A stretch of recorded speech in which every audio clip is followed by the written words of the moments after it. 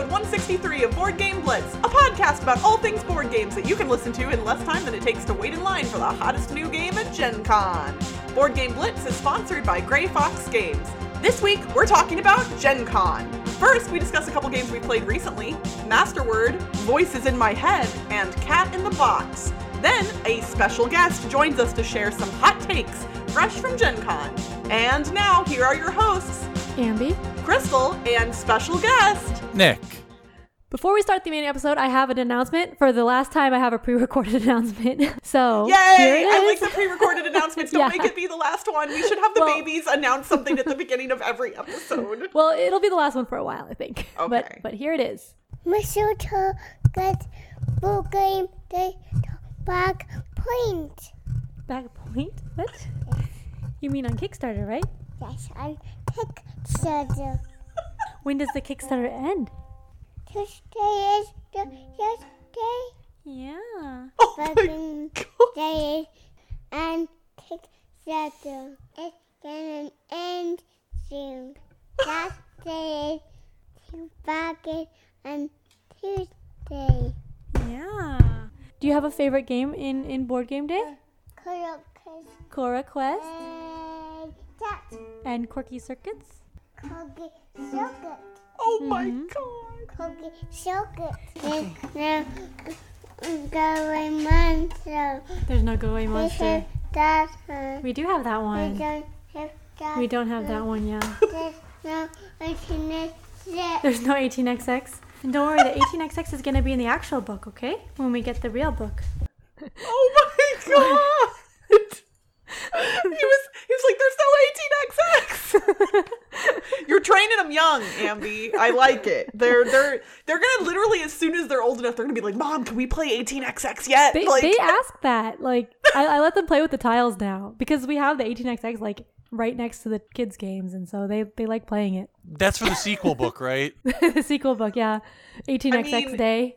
Ambi, you have talked over the years about writing or designing a board game like My First 18XX.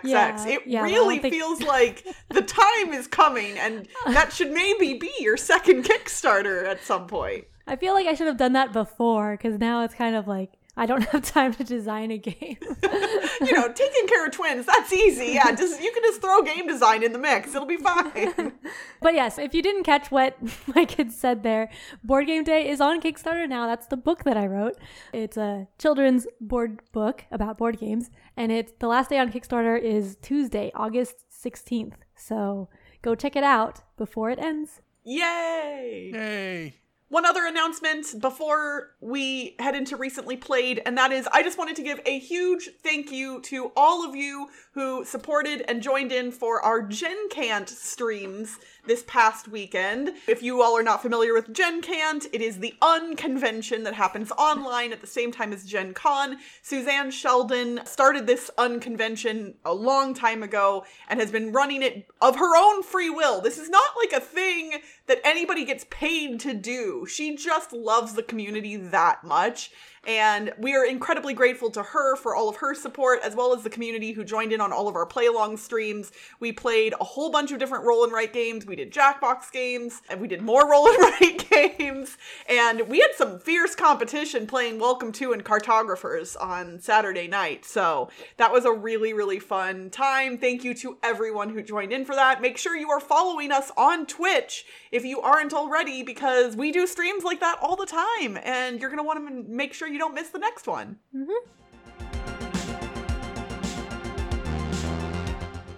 Recently, I played a new game called Masterword. Well, new to me game. Masterword is a word party cooperative game. So we talked about our top 5 word party games recently, and this was not on the list or on my short list because I hadn't played it yet. But I played it soon after that episode, and I think it still wouldn't quite make the list because I like the other games better, but I still like Masterword. So Masterword is a 2020 game designed by Gerald Catiao and published by Scorpion Mask. In Masterword, you're trying to guess a word. It's kind of like a mix between a word game and Mastermind, the classic deduction game / puzzle. But Masterword is cooperative. One person knows what the word is, and they tell everyone the category of the word. So there's a bunch of word cards with categories, and so you go through them in order because they get from easy to hard, I guess. But we've played like 10 of them or something. So everyone knows the category. So for example, like the word could be dog in the category is animal. This wasn't one of the ones we did. It's an example. So then the guide knows the word dog and everyone knows the category. Each round, each person writes down one clue that's trying to guide them towards the word. Like they could write mammal or like has 4 legs or something. And then they put it down and then the guide says how many of those cards point to the word. So how many of the clues point to the word, but not which ones. So you have to come up with clues that will guide you towards the word, but then not be ambiguous. Because if you put like amphibious and then land-based animal and then flying or something, and then they say one of them's right, you don't know which one it is because it's like one of the 3. But so you want some overlap in your clues, and it's kind of hard to actually guide people towards the word.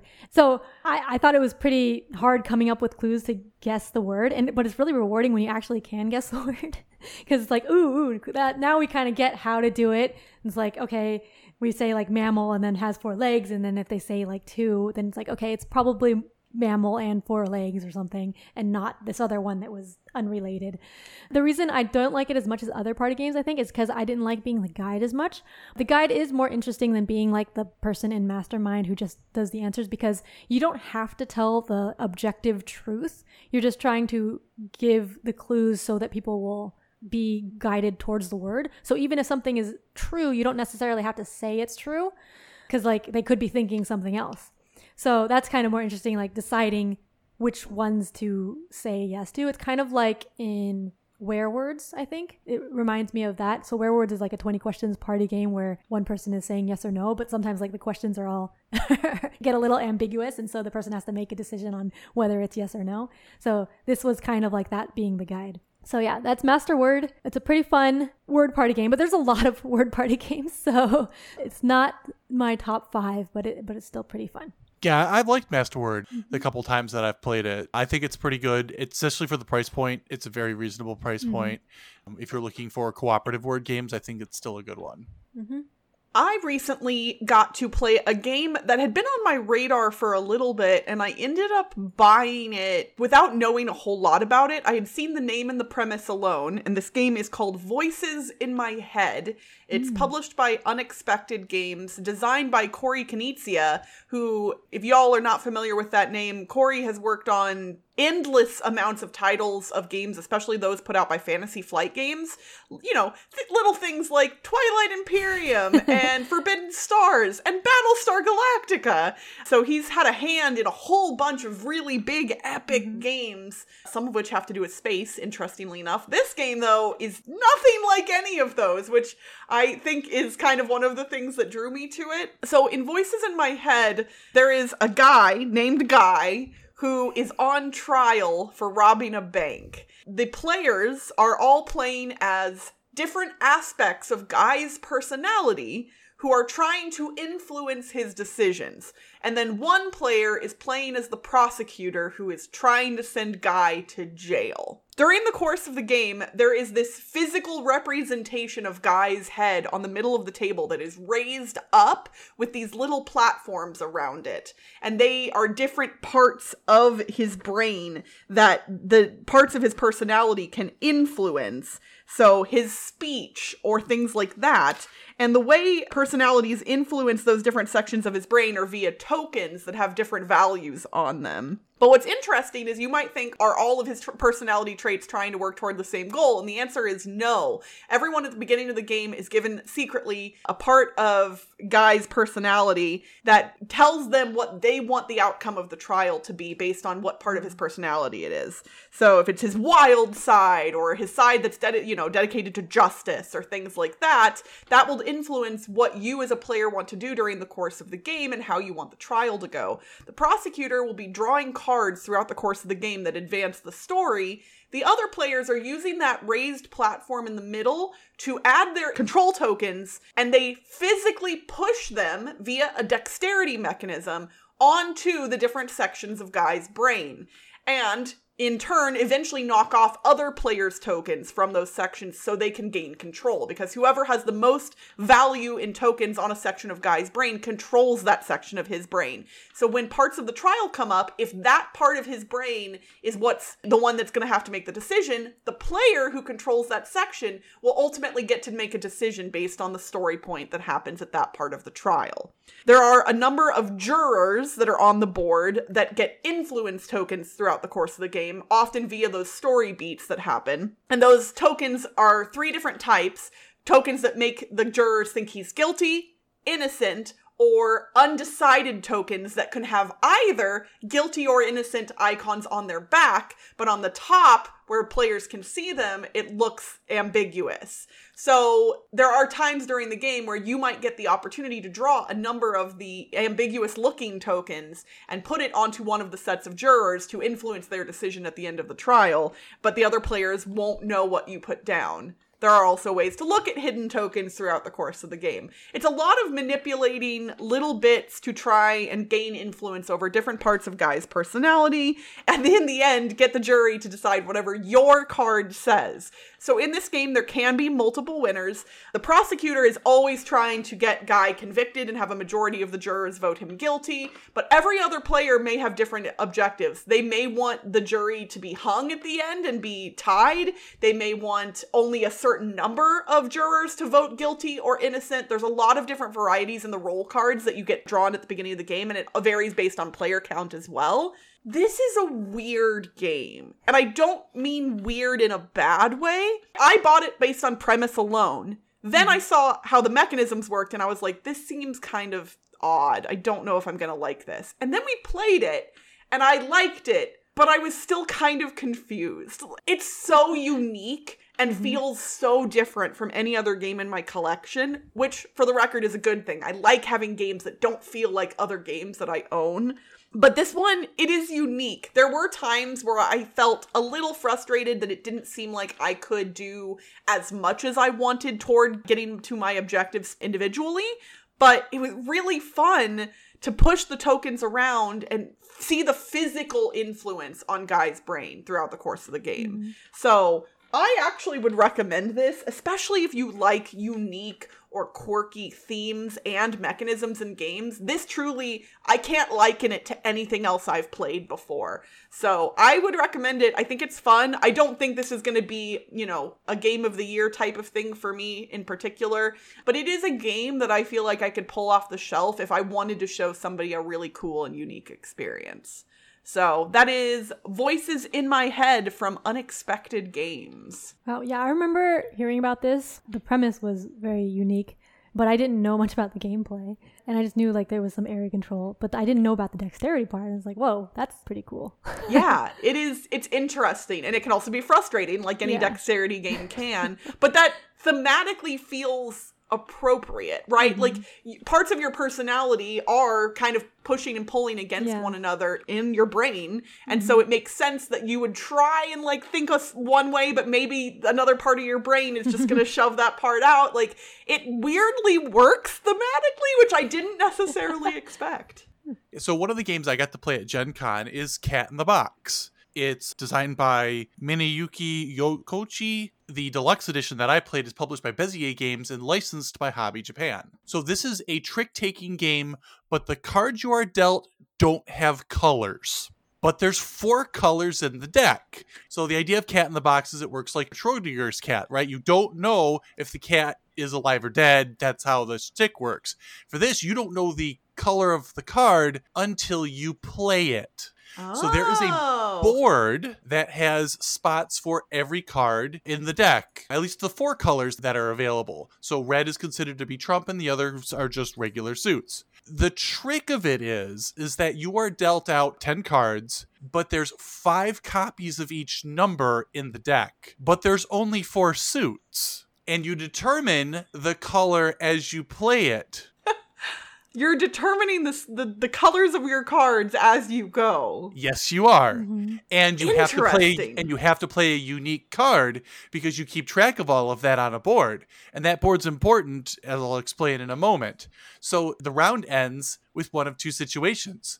If you can get through all 8 tricks, then the round ends. But if someone can't play a card, if I have a 1 and a 4 and all the 1s have been played and all the 4s have been played, I have now created a paradox and the round immediately ends. Oh my gosh. Pretty cool. Normally you get 1 point for trick. If you cause a paradox, it's -1 points for trick. In addition, there is a bidding mechanism for how many tricks you're going to take in the round. If you are successful, you get bonus points based off of how many of your markers are on the board that are connected together, the biggest amount. So there's a little bit of area majority kind of connection thing that's also going on for bonuses. It's absolutely fascinating. It plays 2 to 5, so I've got to play it at 2 and 4 players. 2 players was okay. It has a little bit of Fox in the Forest feel because instead of bidding on how many tricks you're going to take, it's the person who takes the least. But we were able to get through hands without having paradoxes. But when we played 4 players, we hit a paradox every single hand. Oh my gosh. And it's very interesting on how you're playing your hand, because sometimes you want to play later. If you can cut in front of somebody else and play that 1 card before that other person does, it means they caused the paradox and not you. So oh, okay. the production on this is excellent. Your markers are plastic. They've got symbols on them, so colorblind friendly. The boards you get are dual layered, both for your player ones and the board itself for all the cards. You can flip over some of the cards that get slotted in. So instead of it being a simple 1 to 8 grid, it has a sliding scale. So your areas change. You can make the areas change per game. But yeah, definitely recommend it. Good price point. Quite a bit of fun. It sold very well at Gen Con. They did very well. Lots of people played it. That's Cat in the Box, the deluxe edition by Bezier Games. Cool. You know I love unique trick takers, so now that one's definitely going to be on my list. Yeah, I saw that on the Gen Con preview list, and it was added to my interested list, I think. Yeah. Speaking of Gen Con, the primary reason Nick has joined us this evening is to talk about Gen Con. Ambi and I were not able to attend this year, but Nick got to see it live and in person and has some hot takes for us. I sure do. I'm very excited to hear your hot takes, Nick. So I'm just going to let you roll with it, and we will we'll jump in where it seems fit. Sure. So let's talk about another game first. The hottest take by far is Twilight Inscription. Inscription, yeah. So for those of you who don't know, there is a epic roll and write designed by Fantasy Flight Games. So the designer's James Niffen, who actually did the Teach, which was super great. But it is a 1 to 8 player, 2-hour roll and write. Oh my gosh. Based on Twilight Imperium, right? So it's based in the Twilight Imperium universe. Okay. You get 4 different sheets you're writing on. These are 8.5 by 11 laminated sheets that you are marking in colored liquid chalk. Oh my goodness. This is not a dry erase. This is not wet erase. This is orange liquid chalk. Wow. This looks excellent, and it cleans up really well. I mean, Nick has shown Ambi and I some pictures of what the boards look like. But yeah, they are definitely dark and they look epic. And I cannot believe each one is a full sheet of paper size. Like, so 4 full sheets of paper to play this game for 1 player. Yep. So there are 4 boards, which correspond to, I believe, 4 of the commands you could do in TI4. So there is a navigation option, there's an expansion option, there's a warfare option, and there's an industry option. On most turns, which they call strategy turns, you're going to be picking a board and doing stuff on it. There's going to be unique things on each card that correspond to one of 3 different symbols, which also have colors. So I'll just use red, green, and blue for this. And each board, you do different things with those red, green, and blue. And there's additionally dice that are rolled. So there's 3 shared dice that everybody's going to use. And then there's additional colored dice that you can unlock for each board. Those colored dice are going to be more likely to roll more of that particular symbol. The symbology on this thing is bananas. There is an asset reference card that everybody gets that's double-sided. On the first side, you see 11 different symbols. 8 different symbols on the other side. Oh my goodness, that is a lot of symbology. And that symbology crosses over to the different cards because you can unlock, say, for example, a red die. However, you can unlock it on the navigation card, but decide to actually unlock the ability on a different card. So there's this weirdness where it's like you're supposed to be working on all 4 boards, but figuring out what's actually worth doing is extremely difficult because there is so much going on here. And to make this like Twilight Imperium-esque, there's event cards that show up, and sometimes you're going to have war. However, the warfare feels like 7 wonders. And what I mean is, yes, because you are comparing the amount of dots you filled in on the left side of your board to the right side of your opponent. Whoever gets the most amount of dots gets the good thing, and the person who gets the least amount of dots gets -1 victory point. That is your warfare. For the record, that seems like an underwhelming warfare mechanic. I do want to specify, but that also sounds appealing to me, who in Twilight Imperium hates having to fight people. Right, exactly. So it is very much not your Twilight Imperium-esque, get a bunch of warships, send them at Makatul Rex, and have epic wars. Also on exploration, there's relics. Those relics just come off the top of the deck. They're supposed to be really good, but you don't have no idea what you're getting. And you can get maximum 2 of them in the entire game. The one that my opponent pulled was super awesome for him. So he was able to counter a whole bunch of my 3 turns that I spent doing warfare with 1 relic card. Wow. He got lucky, he got a good one, but he could have had 1 thing unlocked and it would have been useless. There's also objectives. We didn't play with objectives because we were an hour into our teach, and it's like, we're going to have you play now. But by the way, this is Twilight Imperium. Here's objectives. And we looked at them and went, oh, you get objectives for each board. What? By your own personal estimation, who is this game for? That is a very interesting question. Because I do not feel like this game is for someone who sits there and goes, Twilight Imperium 4 is my favorite game of all time. Because you are going to be you are going to play this and you are going to be sorely disappointed. That's what it sounds like to me. Because does not sound because this is the Twilight Imperium of roll and writes. This is not Twilight Imperium the roll and write. Mm-hmm. Okay. And that is the hot that's what take. It sounds like, yeah. That is the hot take. That's an important distinction. So this is the Twilight Imperium of roll and write games. Yeah, so it's people who like roll and writes and want a long one. Because that's I don't particularly like roll and writes because a lot of times, like, I want more interaction in the games and stuff. And so I was thinking, like, a Twilight Imperium one would have maybe attacking and stuff, or like, but doesn't sound like it. Wait, so how long did your game take? We played for 90 minutes before we decided to stop. I played with Roy Canaday. I played with Steve Bonacore. So you got 2 people who really like Twilight Imperium games, right?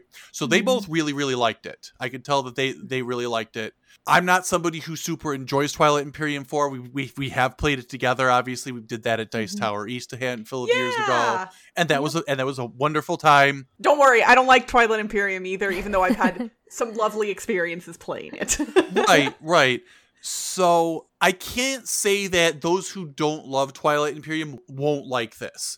Personally, for crunchy roll and writes, I would rather play something like Fleet the Dice Game or Three Sisters, because those games are very combo-tastic, and they were like, oh, I get to do this thing, which unlocks this thing, which lets me do this other thing, which lets me do another thing, and I have this big turn, and it feels really good, and I feel really smart, and that's the part that I really like about a chunky roll and write, is that it lets me do a whole bunch of things on my turn.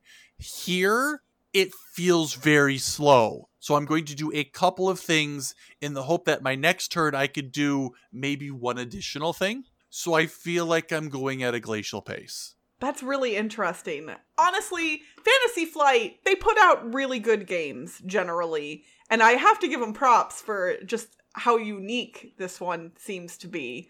But I'm glad to hear your opinion on it, since I have played Twilight Imperium with you before. So I know how your sensibilities work. So yep. I will say I'm still curious. I would still be interested in playing this. I would love to try it. But I honestly, it's good for me to temper my expectations. I think TI4 had been built up too much in my head before I ever played it the first time.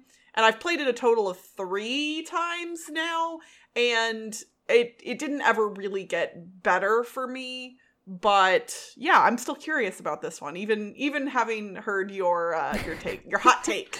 Yeah, enjoy that hour-long teach for a roll and write. Yeah. So, do you want to hear about Elizabeth Hargrave's new game?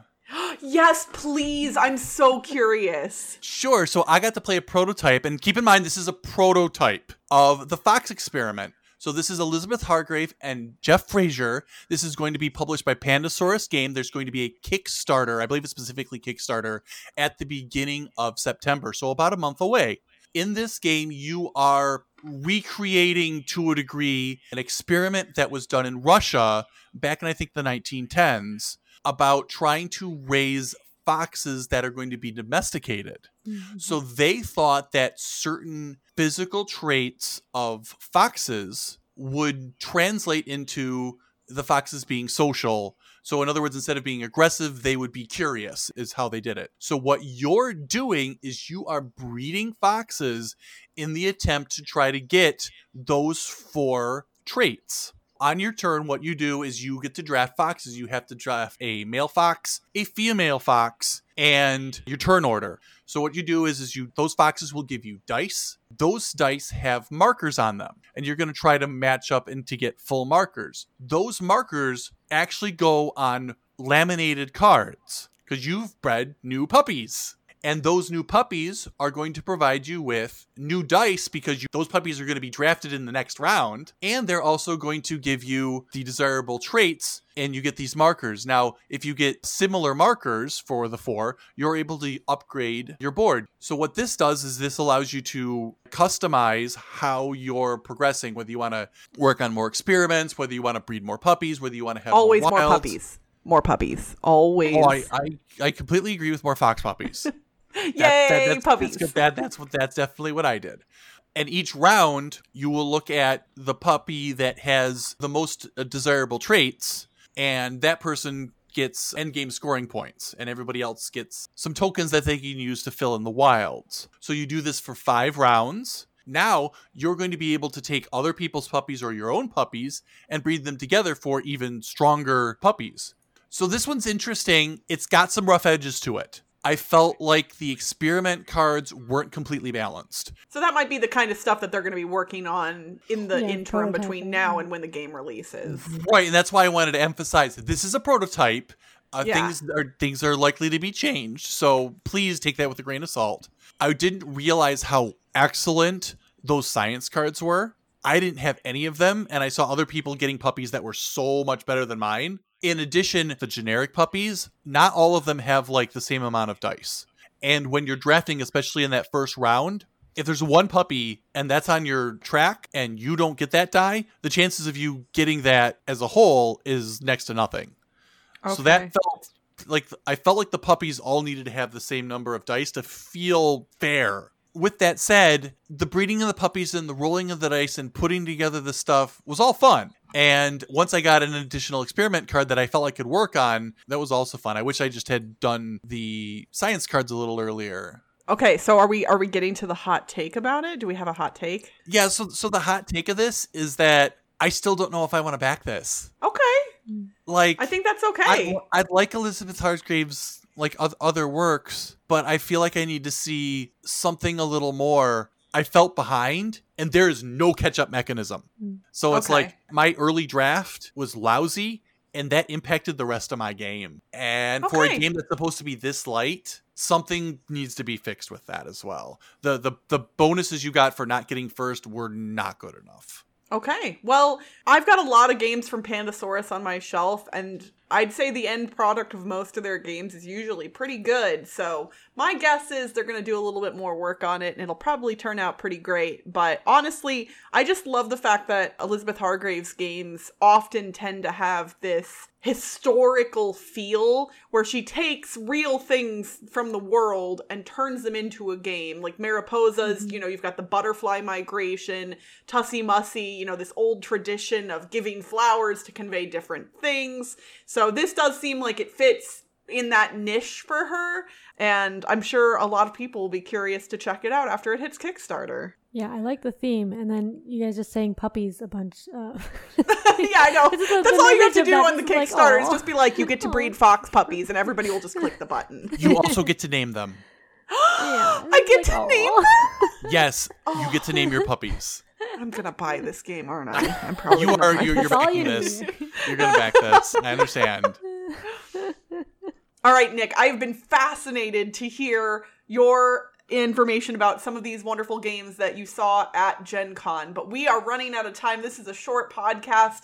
I want to hear some more hot takes, but we're going to do it lightning round style. So we're going to kick things up a notch, and I'm going to let you kind of go wild. You were at Gen Con this weekend. Takes about the con, or the games you saw, or the events you attended. Anything else you want to share with us about your Gen Con experience? Sure. All right. So one more game real quick. The new Days of Wonder game, Heat. It's a racing game, and it's a mini deck builder. Days of Wonder is back. This game is excellent. You're going to want to get this when it comes out in October. Okay. Okay. CGE did a charity event on Saturday night for the Spielathon. Props to CGE. There were so many cool people there. I got to meet a lot of cool people. Props to CGE for that. I love CGE. They are such a wonderful company. I got to talk to a whole bunch of BIPOC creators. The BIPOC Lounge was a giant success. Oh, that's amazing. So I did not go in myself because I'm like, I'm not going to invite myself. I'm white. If somebody would have said, hey, come in, I would have gone. But from what I heard talking to them, they said it was excellent. That is awesome. I'm so happy that Gen Con has that space for people to collaborate and connect with one another. It is a really neat thing. Yeah, props to Rose Gauntlet for sponsoring that area. They're the ones who sponsored it. Awesome. Rose Gauntlet, also a super great company. Yep. Let's get some problems. We need to talk about some problems real quick. All right. When I got my Vax wristband, it took me 50 minutes to get it. The line was entirely around the convention center. Wow. And then I went and looked at the will call line and immediately left because that was not even moving and that was going down an entire hallway. Oh my gosh. Good grief. Yeah, it That does was seem terrible. like attendance was high for a convention that's happening still kind of in the midst of a global pandemic. Right. So the estimated attendance was about 55,000, which is Okay. very similar to normal Gen Con size. Yeah. So I felt like it was like 85% of what, say, like 2019 size was. And Wow. it felt like it. And Saturday, it smelt like it. Oh no. Saturday, y'all need to go and take your showers and refresh your deodorant because it was bad. I hate that stereotype about gamers, but I have been to some cons where you could tell people were not taking care of themselves in the best way they could. No, and there were a lot of people who were sitting at the outside of the areas with their masks off, and you're just walking by going, if you wanted to take your mask off, outside is literally the window. I can see it from where I'm looking. Go outside. Generally, though, were people in the convention halls mostly okay with restrained masks? So I would say that masking overall was good. It was better than my PAX East experience. Okay. So my PAX East experience was good. This was slightly better. So from that perspective, I felt like people were mostly taking it seriously. Inside the convention halls, inside of the actual halls, things were good. Whomever did the layout for the exhibition hall, I don't know what you're thinking of because it felt like it was feast or famine. You had a couple of booths that you did not know existed. So I literally had to walk the far back of the convention hall to find 6 booths that I didn't know existed. You could only see them from the back. Oh. Why is your floor plan like this? I felt bad for those booths where you just couldn't see them from the sides. Yeah, that could be a real bummer if people aren't aware that a booth is there. Because not everybody's going to look at the map and be like, oh, there's booths back there. They're just going to wander the hall. Right, and there were clearly stuff that I missed, and I had to walk by it. Whoever did that, they really need to fix it. It was done poorly. Like I said, I feel bad for the companies that had poor things, because from what I heard, sales were very good. I talked to Elk Creek Games in particular because I knew a couple people who were working there, and they said that they actually went overnight back to their office in Illinois and picked up more stuff Friday night because they had nearly sold out Friday night of the stuff they spent for the entire weekend. Oh my goodness. So Wow. if you got foot traffic, you got sales. I imagine there were a lot of gamers who haven't been to a con yet since the pandemic started. And I will say, I've mentioned this on the show before, but Gen Con, it feels different than other conventions in ways that it's hard to put into words for me. But like, I felt that retail, that pull to buy things more so at Gen Con than I typically do at other conventions. And I'm not quite sure why that is, but like, I felt like I desperately needed certain games. And that isn't usually the case for me at conventions. I mean, in general, y'all know I buy board games, but Gen Con has this kind of, I think it's that early morning, it's the rush, it's the lines at the booths, it's this is that thing that everybody's getting, and you feel that, oh my gosh, I want to get this thing too. It's, that peer pressure. It gets to you. Yeah. Well, Gen Con is more focused on like the exhibition hall and stuff, like the people selling stuff, whereas the other conventions that I like going to are more focused on like the game playing and the open gaming. Yes, and those are the conventions that I like and prefer as well. Gen Con was not my favorite, but it was a cool experience to have for sure. Mm-hmm. All right, any final thoughts about your Gen Con weekend, Nick? Sure. So I definitely felt like this year's Gen Con for me was much more about the people than it was about the games, because so many of these people I haven't seen in a handful of years. I got to see Dave Luza for the first time in like 5 years. I got to meet Ilka and Bo for the first time. Oh my gosh, I'm so jealous. I haven't gotten to meet the two of them. And they were wonderful. I got to see people I'd seen this year. So I got to see Paula again. I got to see the Brothers Murph again. So for me, I luckily was able to see everybody I wanted to see at Gen Con. Mm-hmm. So even though, I picked up games and I played some games with people, it was still about the people. And I feel like kind of moving forward, it's still going to be about the people moving forward if I go to Gen Con again. And I don't know if I'll go next year. The bill that passed in the Indiana legislature, not acceptable. Yeah, no, not okay at all. And Gen Con did make a statement on their social media pages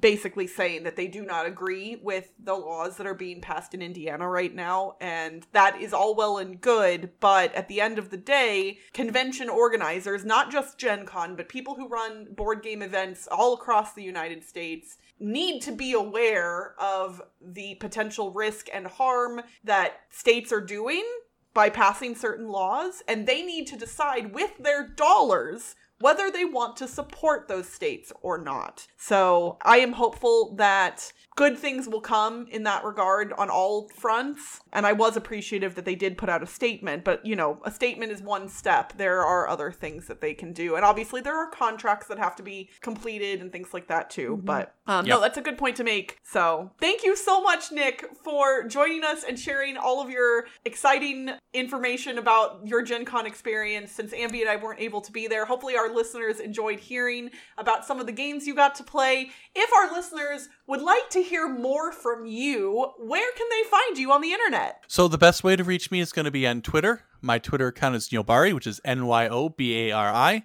I don't really stream much on Twitch, so if I'm there, congratulations, you found me there. But Twitter's going to be the best way to get hold of me. Awesome. And yeah, you've been our friend of the show and of us individually for many, many years now. And it's been an absolute delight having you on the show. Thank you so much for joining us, Nick. Yeah, you're welcome. And that's it for this week's Board Game Blitz. Visit our website, boardgameblitz.com, for video and blog content, as well as to get links to all our social media pages. This episode was sponsored by Grey Fox Games. Coming to a crowdfunding platform later this year is a 2 to 6 player card drafting and engine building game about surviving the apocalypse. Prepare yourself for Prophets of Doom! And don't forget, Blitzketeers get 20% off non-exclusive items at greyfoxgames.com by using the code GFGBLITZ2022 at checkout. Join the Blitzketeer community for online game nights, game discussions, and more by following the link in the show notes to join our Discord. Help others discover the show by leaving us a rating and review on iTunes or Spotify. And you can support our work directly for as little as $1 a month at patreon.com/boardgameblitz. Our theme song was composed by Andrew Morrow. Technical support provided by Toby Mal. Until next time, what a feeling, morning or evening. I have seen it all, now I'm gaming all my life. Bye everyone! Bye! Bye! Hey.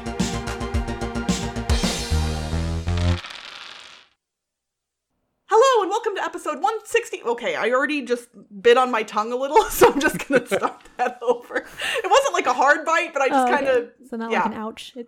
Yeah, no, I'm fine. I just like okay. Recently, I got a new game called Master Word, and I also played it. That sounds weird. That would Okay, be a great recently played section if you were like, recently I acquired a game and then it sat on my shelf. The end. That sounds like most of mine, though.